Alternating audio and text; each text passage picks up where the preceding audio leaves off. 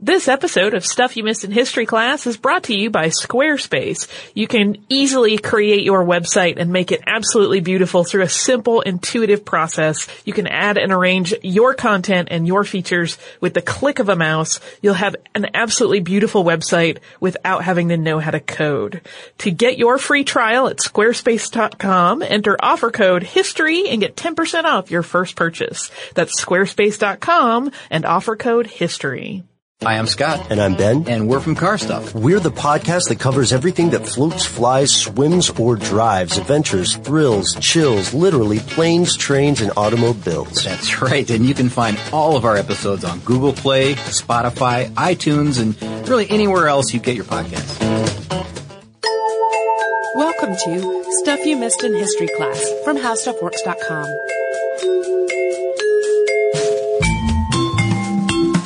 Hello, and welcome to the podcast. I'm Tracy V. Wilson. And I'm Holly Fry.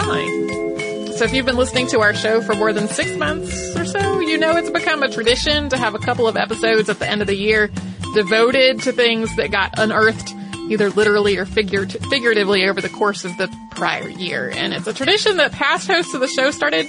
That first year that Holly and I came on, it was kind of a struggle because in addition to the fact that we started on the show in March, so we had missed a couple of months, we didn't really start keeping track of it until really late in the game. So we fixed that problem, and now we have the opposite problem. We're halfway through the year, and our Pinterest board where we keep track of all this stuff has 196 pins on it. There are more than it now, because I have pinned things since I wrote that down. The 2015 board had 137 pins on it for the entire year, and the 2014 board had even fewer. So we know these episodes are favorites for a lot of our listeners, and we made a poll. And we put that poll up on our Facebook and our Twitter and asked, would you rather have a mid-year unearthed episode and 2 at the end of the year like normal, or do more than 2 at the end of the year, or stick with 2 episodes and just don't do anything different? Just talk about fewer of the things that we heard about over the year. And it was kind of a hilarious chart to watch because it started as just a circle, and then it very quickly resolved into one big piece and 2 little pieces that did not change shape anymore. The numbers changed, but the proportions remained steady as could be. Stayed exactly the same. Overwhelmingly, like with more than 80% of the vote, people wanted a mid-year unearthed podcast, so that's what we're doing. And we're going to focus today's episode a lot on things that are updates of previous episodes that have been unearthed, because a lot of times that's what's freshest on people's minds when they ask us to put things in the unearthed list of things to talk about. Past hosts tackled the Black Death on the show, and even though that happened in 1347, people are still researching it and discovering or theorizing about the nuances of what happened and how it managed to kill so much of the population of Europe. A team from the Initiative for the Science of the Human Past at Harvard announced that ice core research suggests that an existing famine in Europe was a big part in why the Black Death was so very devastating. The announcement actually came last November, but it didn't really make news until January of this year. This ice core was drilled from the Alps in 2013, and this was the first ice core that has been extracted specifically for historical study and not so much for just scientific study and climate study and that sort of thing. It basically places the Black Death as an event that followed a prolonged period of cool, wet weather that would have led to widespread food shortages over a lot of the same area that was then struck by the plague. So following this food shortage, the theory goes, Europe's population was already really weak, and that really weak population could not fight off the disease very well. In January, a team of historians announced that they had finally confirmed the precise location of hangings in the Salem witch trials. There have been multiple theories about the exact location over the years, most of them connected in some way to Gallows Hill, and research into the exact location has hinged on one particular detail. There's extensive documentation related to the trials, but nothing that suggests that gallows were built. So historians have operated under the idea that the hangings were done from the limbs of a tree. So this latest attempt to pinpoint the location of the executions combined that knowledge with aerial photography, eyewitness accounts from when the hangings took place, and mapping technology. The eyewitness accounts then had to be cross-referenced with deed records. So if somebody was watching the hanging from the windows of a house, where was that house located exactly? And what parts of Gallows Hill could be seen from the house? Eventually, the team narrowed the location down to Proctor's Ledge, which is farther down Gallows Hill than some of the other suggested gallows locations. It's right by a Walgreens today. Salem is planning to construct a memorial there that should be dedicated in June of 2017. So I went to a talk on this at a thing called History Camp in Boston earlier this year, and it was delightful. Number one, it was delightful to hear the whole history of attempts to try to find this place, as well as prior attempts to build a memorial there, some of which were by today's standards very tacky. But the thing that was the best about it was the historians who were talking about it. You could tell their chagrin that the witch trials are what brings most people to Salem for tourism purposes. And then the way that story is handled in a lot of places is not like the devastating and tragic event that it really was. Like a lot of the atmosphere is more like, woo, witches are scary. It's Halloween, which Halloween's great, but this was a bunch of innocent people getting hanged that have now been turned into sensationalized, tourist merchandise. Right. Yeah. Right. So like there was definitely a sense of kind of frustration with that flavor of a lot of definitely not all, but a lot of the atmosphere in Salem, and the hope that this monument will have like another more accurate representation of the history of what actually happened during the witch trials. So next up in June, so just last month, researchers announced the results of imaging studies on the Antikythera mechanism. So as we discussed in our episode on that mechanism, this is a small device that was brought up from a shipwreck off of a Greek island by the same name, and it's been the subject of a whole lot of study. Researchers had already figured out that it was basically an astronomical analog computer to track things like eclipses and the positions of stars, and people have even built working reproductions of it out of Lego. And most of our updates on the Antikythera mechanism have been about other relics that were brought up from that same shipwreck. But this time we have one about the mechanism itself. There is writing on at least 82 known fragments of the device. This consists of thousands of characters that up until this point had not been deciphered very well.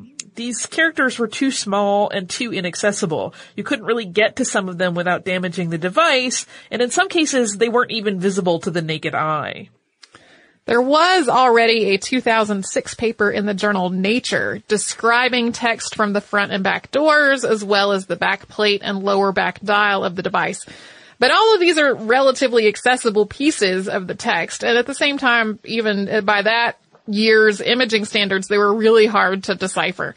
And a lot of the provisional translations that were published as part of that paper are spotty at best. They sound kind of like random astronomical words put on a paper.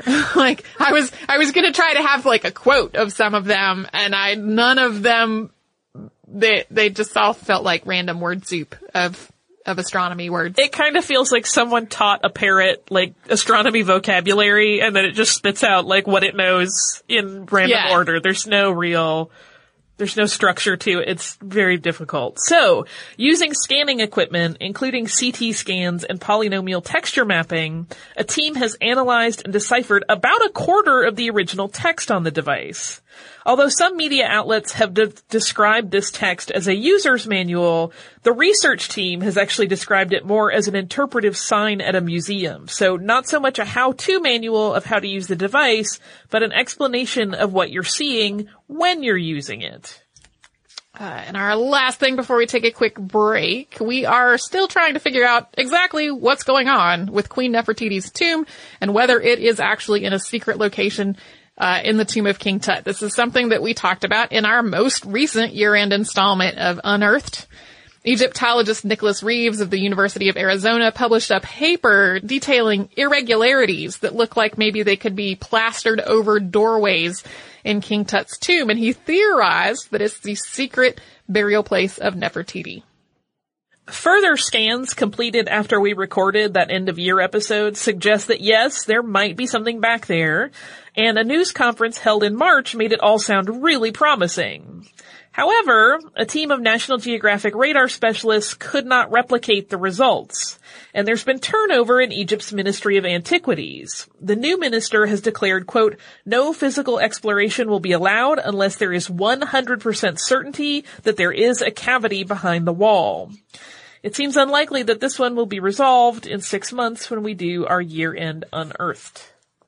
But you never know, but I doubt it. You never know! So, before we move on to our next little chunk of past episode updates, we are going to take a brief break for a word from a sponsor.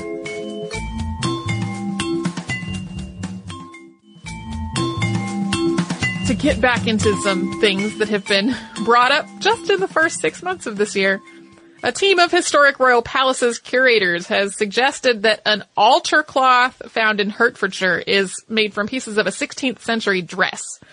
And because this dress looks a lot like what she's wearing in a painting known as the Rainbow Portrait, there's a theory that this dress belonged to Queen Elizabeth I, subject of several archival episodes of the show. There is not, however, a clear paper trail that definitively connects this dress to the Queen. And I will just say, if you have not seen the Rainbow Portrait, go and do an internet search for it right this second, because it is a spectacular piece of art and one of my favorite portraits of Elizabeth I. When we posted this story on our Facebook, there was a little bit of crankiness in the comments, that people shouldn't be surprised that an altar cloth used to be a dress because good fabric is expensive and people turn old dresses into other things all the time. Just look at your grandmother piecing her wedding dress into a quilt, but your grandmother probably was not Queen Elizabeth I. And even if it's not Queen Elizabeth's dress, it's still a really incredible find. The fabric is called cloth of silver, which by law could only be worn by royalty or high aristocracy. So even if it wasn't Queen Elizabeth's dress, there's likelihood that it was another notable person's dress. And there's also the part where that wonderful fabric has survived for hundreds of years. Yes, and is still really quite spectacular. And now we move on to some closer to home unearthed news. On March 23rd, 1903, Orville and Wilbur Wright of Dayton, Ohio, filed a patent for their flying machine, complete with a diagram. And 36 years ago, that filing was misplaced after being loaned to the Smithsonian Air and Space Museum. The patent was supposed to appear in an exhibition on the 75th anniversary of the Wright brothers' first flight. And after the exhibition was over, it was marked as returned, but it was then lost. Somehow, it wound up in storage in Kansas. The National Archives found the original patent in March during a, quote, special program launched to recover alienated and stolen archival materials. It had just been misfiled. It's not hard to imagine how that happened, though. There are 269 million pages of patent records in the National Archives. Yeah, every time we have a story about something that was misplaced within an institution's own collection, we see a similar wave of crankiness. Yeah, like, get your act together, people. You just can't have 100% accuracy on 269 million pages of patent records. Well, and I always liken it to, in a way to make it maybe a little easier for people to grasp. Like, if you have ever gone to a library, you know that even with the best of intents, the books do not always end up in their proper place on the shelves. And some of that is because different people go in and touch them, but some of it is just because it's really easy to misfile a slim book or a piece of paper. Yep. It's always amusing to me. I have the library here is part of a big network. And so you can request things from any library in the network. And more than once I have requested something and you can kind of watch the updates as it is being shipped to you. And occasionally, like, there'll be the thing that I requested and the status of this object becomes missing. And then I feel a little bad that my request was what brought it up to the knowledge of everyone. Oh, this is actually missing. We don't know what happened to it. No, that's a good thing. Having worked in a library for a decade, we love when those happen.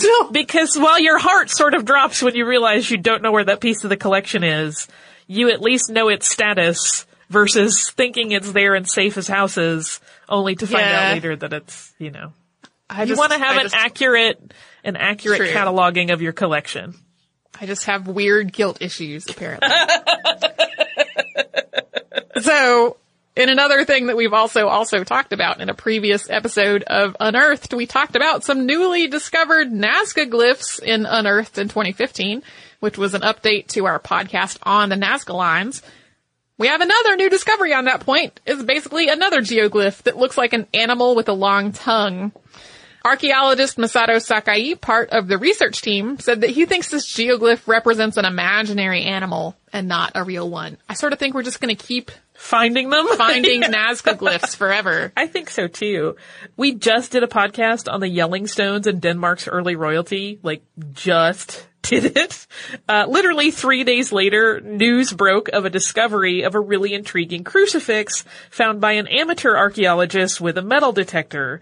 And he found that crucifix during an afternoon off of work. So this crucifix looks almost identical to one previously found in Sweden, and the Swedish figure has been dated to the first half of the 10th century. So if this crucifix that was found in Denmark is authenticated and dated to the same period, that means it predates the Yelling Stones, which were erected in 965 and were to this point believed to contain the oldest representation of Jesus on the cross in all of Denmark.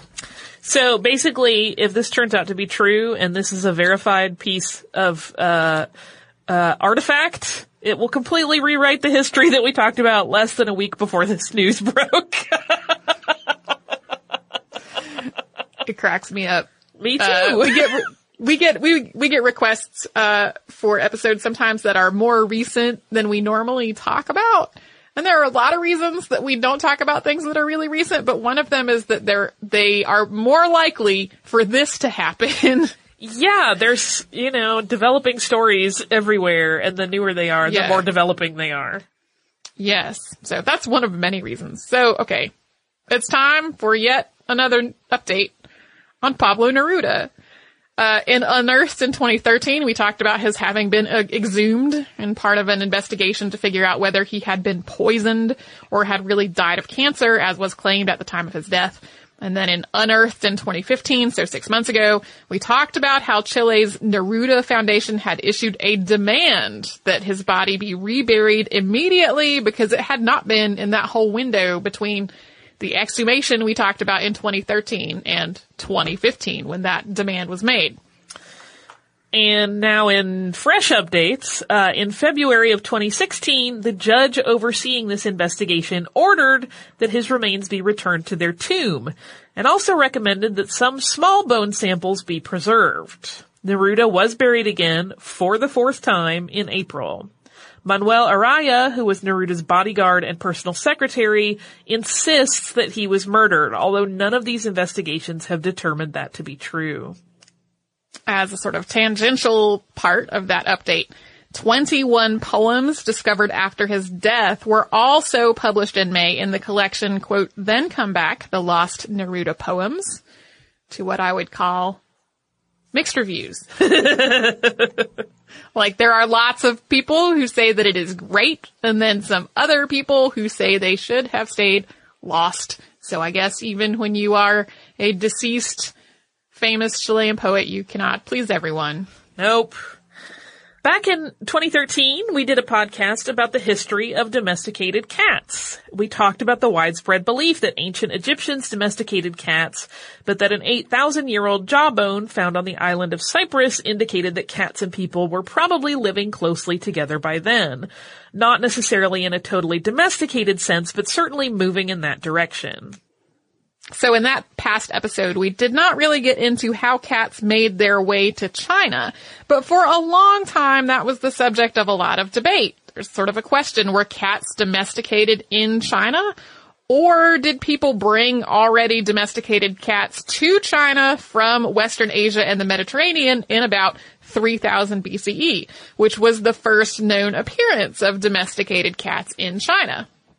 And to answer that question, researchers studied 5 small cat skulls and determined that all 5 belong to the leopard cat and all date back to about 3500 BCE, so earlier than visitors were known to have brought cats to Eastern Asia. The leopard cat is a small wild cat common to much of Eastern Asia, which, just like the species from that 8,000-year-old jawbone from Cyprus, lives in areas with lots of humans.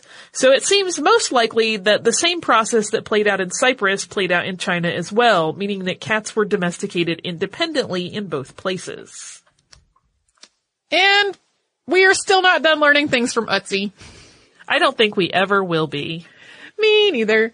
So everyone's favorite Iceman has had his DNA sequenced, his tattoos counted, and now the contents of his stomach analyzed, and the bacteria that were living in there have had their DNA sequenced.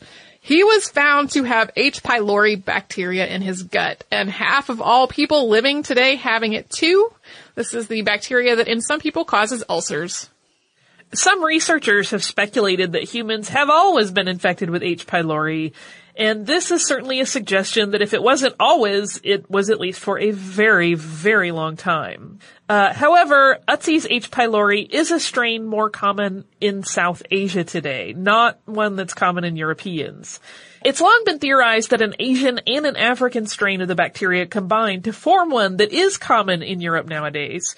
So with Ötzi's H. pylori analyzed, it seems as though that probably happened after he lived. And there's also ongoing research into his mitochondrial DNA as well.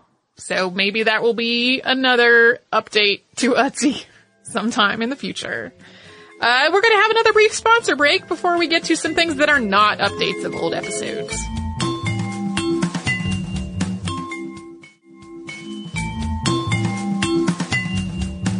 So now that we're through the updates, and we are sure more stuff will happen that will pertain to old episodes before the end of the year, if not, I will frankly be astonished, here is just some other cool assorted stuff.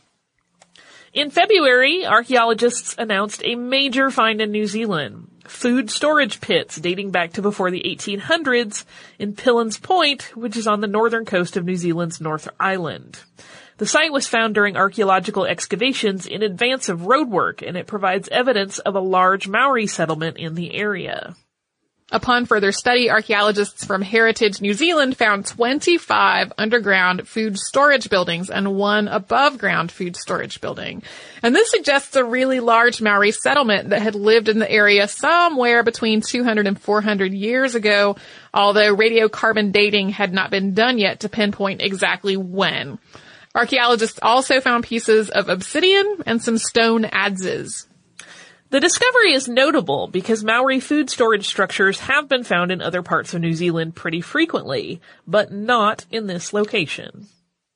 It's also notable because in spite of lots of effort, we don't hear that many archaeological updates from that part of the world.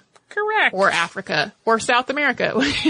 Our Unearthed episodes tend to be pretty American, European, some of Asia-centric.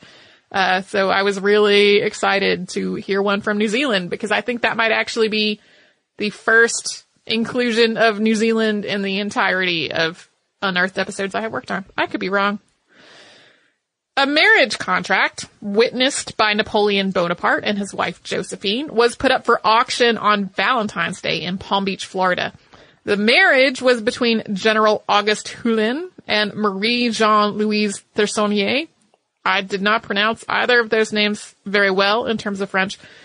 They got married on May 30th, 1804 in Paris. And so this was signed not long after Napoleon declared himself emperor, but before his coronation ceremony. And it's one of very few known documents bearing his signature to be held in a private collection. The couple's own marriage contract was sold at auction in 2014 for 437,500 euros. The expected price for this one was $20,000, although we were not able to discern what it ultimately sold for. Yeah, I then tried to go figure it out. And I could have called the auction house on the phone, I guess, but I did not. The world's oldest known case of scurvy was unearthed in Egypt in the form of a skeleton of a 1-year-old child, and the skeleton dates to between 3800 and 3600 BCE. Analysis of the bones revealed the structural changes that are caused by scurvy, typically, although the researchers are definitely not sure what caused the vitamin C deficiency in this particular child. One of the very first announcements of the year, literally it came out on January 1st, was about an archaeological expedition from the Institute of Archaeology of the Russian Academy of Sciences, unearthing what appears to be Ivan the Terrible's private military arsenal. The dig was at the site of a 16th century village known to be home to the Boyar family, one of Ivan's hand-picked 1,000 bigwigs. This dig, which also excavated 60 village buildings, found a very large structure lined with timber, and in it there were just all kinds of armor and weapons. The weapons included arrows, sabers, and kolchugs, which are a type of cuirass. And among the armor were spiked helmets used by Russian knights. There were supplies too, including camp tents and cooking gear. And this doesn't appear to have been a secret cache, but a warehouse meant to keep a private standing army ready to go. And on a lighter note than that, just to wrap things up, in late May, so pretty recently, Ars Technica picked up a story from New Scientist, and the Ars Technica one was the one that seemed to be shared a whole lot. And this was about the world's oldest paycheck stub.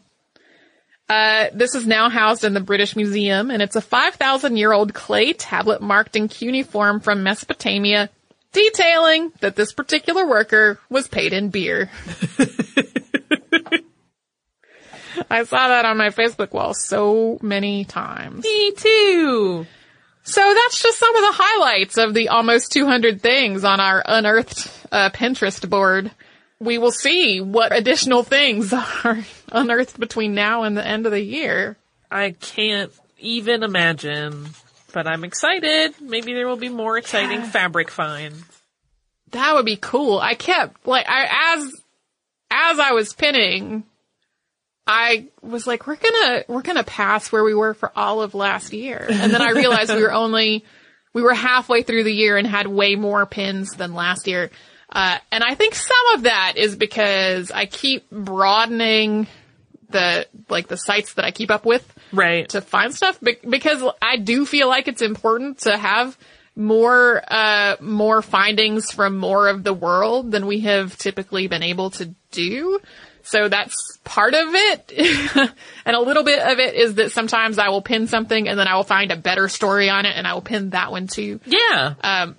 But I think some of it is just that there is a lot going on that seems interesting. And even though there are some broad categories that I don't pin every single one, like every single hoard of Viking coins found in Britain, like I have stopped pinning all of those because it happens like literally all the time. I only pin the hoard of Viking coins if it's notable in some way.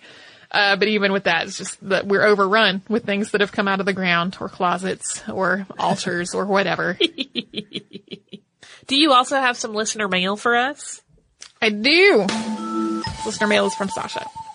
And so, as a context, a question that we have been asked sometimes on our Facebook is why certain episodes are not tagged a particular way on our website. And the answer to that is that the tags did not exist until the website existed. Mm-hmm. And the podcasts have been out for a while. We had a bunch of podcasts before tags even existed. And so a bunch of things are not tagged because like Holly and I did not work on them and there were not tags when those podcasts initially came out. So it sort of led to a question of what would you do if a listener just sent you a bunch of tags? So, hello, Holly and Tracy. Several months ago, I commented on one of your Facebook posts and Tracy and I discussed the tagging system on your website.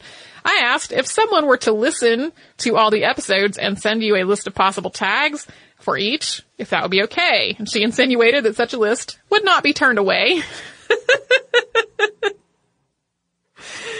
Well, after several months of devoted listening and note-taking, I have made up a list of the first 270 episodes. I actually have made a list of possible tags for all the episodes before the Holly and Tracy era, but they're all on scrap paper, and I'm still working on digitizing them. I really wanted to complete the entire catalog of pre-Holly and Tracy era episodes, but the time has gotten away from me, and I figured it would be better to send you a partial list than to not send it at all. So I will continue to work on digitizing all the tags I've come up with and send it your way in a hopefully timely manner.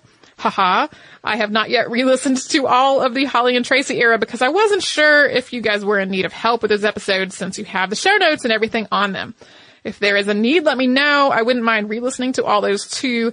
I haven't listed every possible tag for each episode as I wasn't sure how specific you wanted the tags, but hopefully it's a good start and perhaps you guys can build off them and add more that would be appropriate.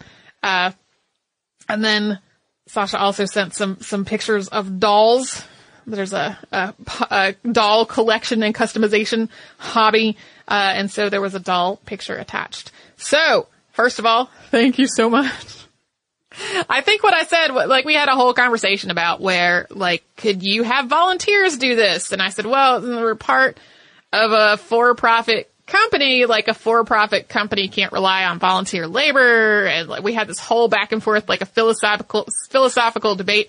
And it sort of came around to, well, if somebody basically gave you a present and the present was tags, and I was like, well, I mean, I'd probably be really delighted to receive a present of tags. And so that is exactly what Sasha's done here. So thank you so much. Thank you.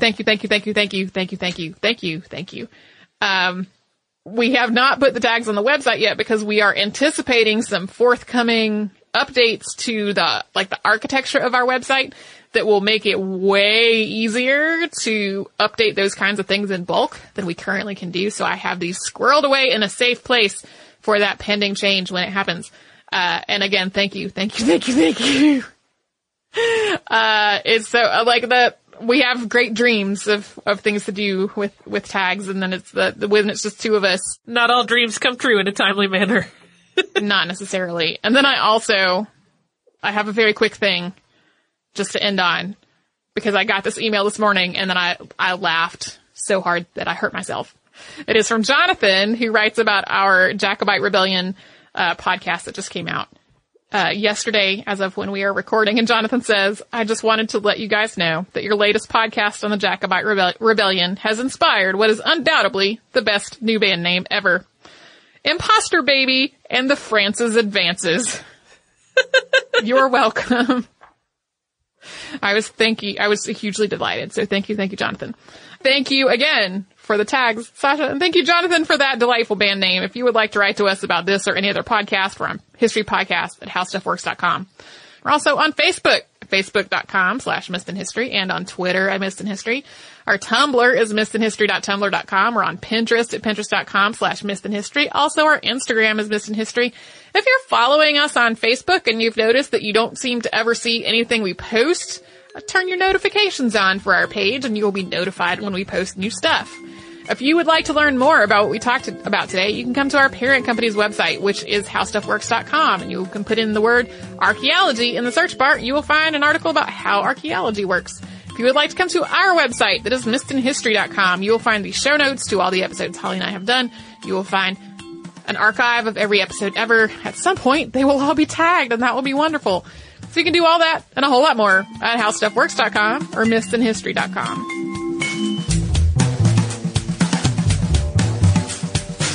For more on this and thousands of other topics, visit howstuffworks.com.